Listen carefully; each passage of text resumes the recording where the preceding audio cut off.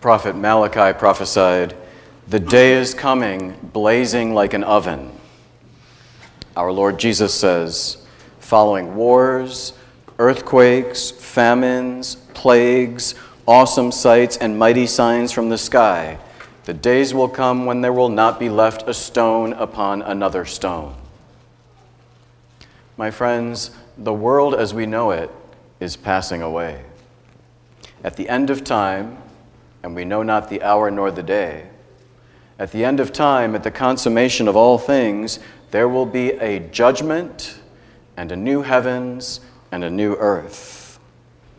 Yet so many people live as if this life, this earth, is all there is and all there ever will be.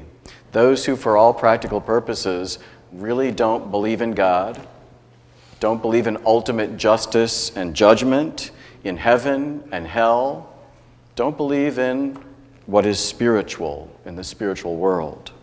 But they believe in and they live in only the material world. They live for the moment, guided by their passions, advocating a false freedom. They talk about freedom, which is really a relativism of thought and a license for any kind of behavior. And they're completely intolerant for anyone who speaks out for and who stands up for objective spiritual truth and for what is right and for what is wrong, even though they cloak it with words like tolerance, equality, coexistence, freedom of choice. My friends, the PC gospel preached by the world is clever and all-embracing, and so quite insidious. Regarding those who promote these falsehoods, Jesus warns, "See that you not be deceived by any false prophets. Do not follow them," he says. Don't let the world's way of thinking lead you away from the gospel of Jesus Christ, from the truth. Indeed, Jesus makes it clear that he expects us to speak out, to stand up, as he says, to give testimony. What testimony? What are we supposed to testify to? Testimony to the truth. Testimony to the truth of Jesus. Testimony to the truth of his gospel. Testimony to the gospel of life.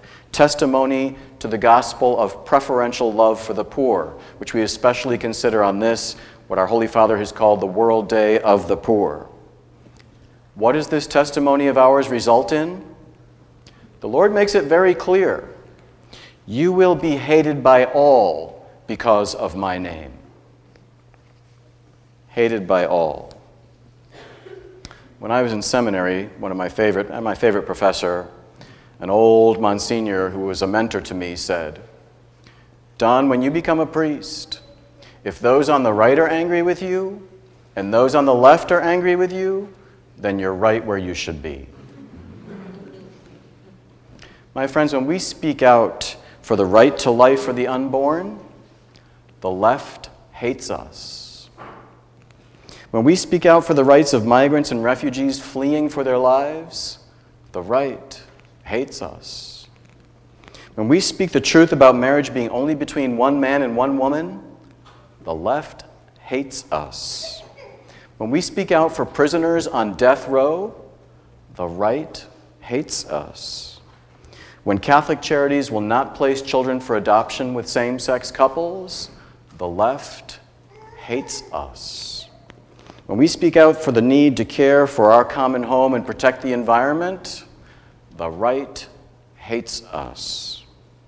When we speak out against allowing 8-year-olds to choose their own gender, the left hates us. When we're speaking of putting the basic necessities of food, clothing, shelter, healthcare, education before profits and success, the right hates us. You will be hated by all because of my name. They will seize and persecute you because of my name. You will even be handed over by parents, brothers, relatives, and friends, and they will put some of you to death. Do you think that's far-fetched in 21st century America? In 2019 here in the United States, our progressive, enlightened, modern society? Study history. Study history.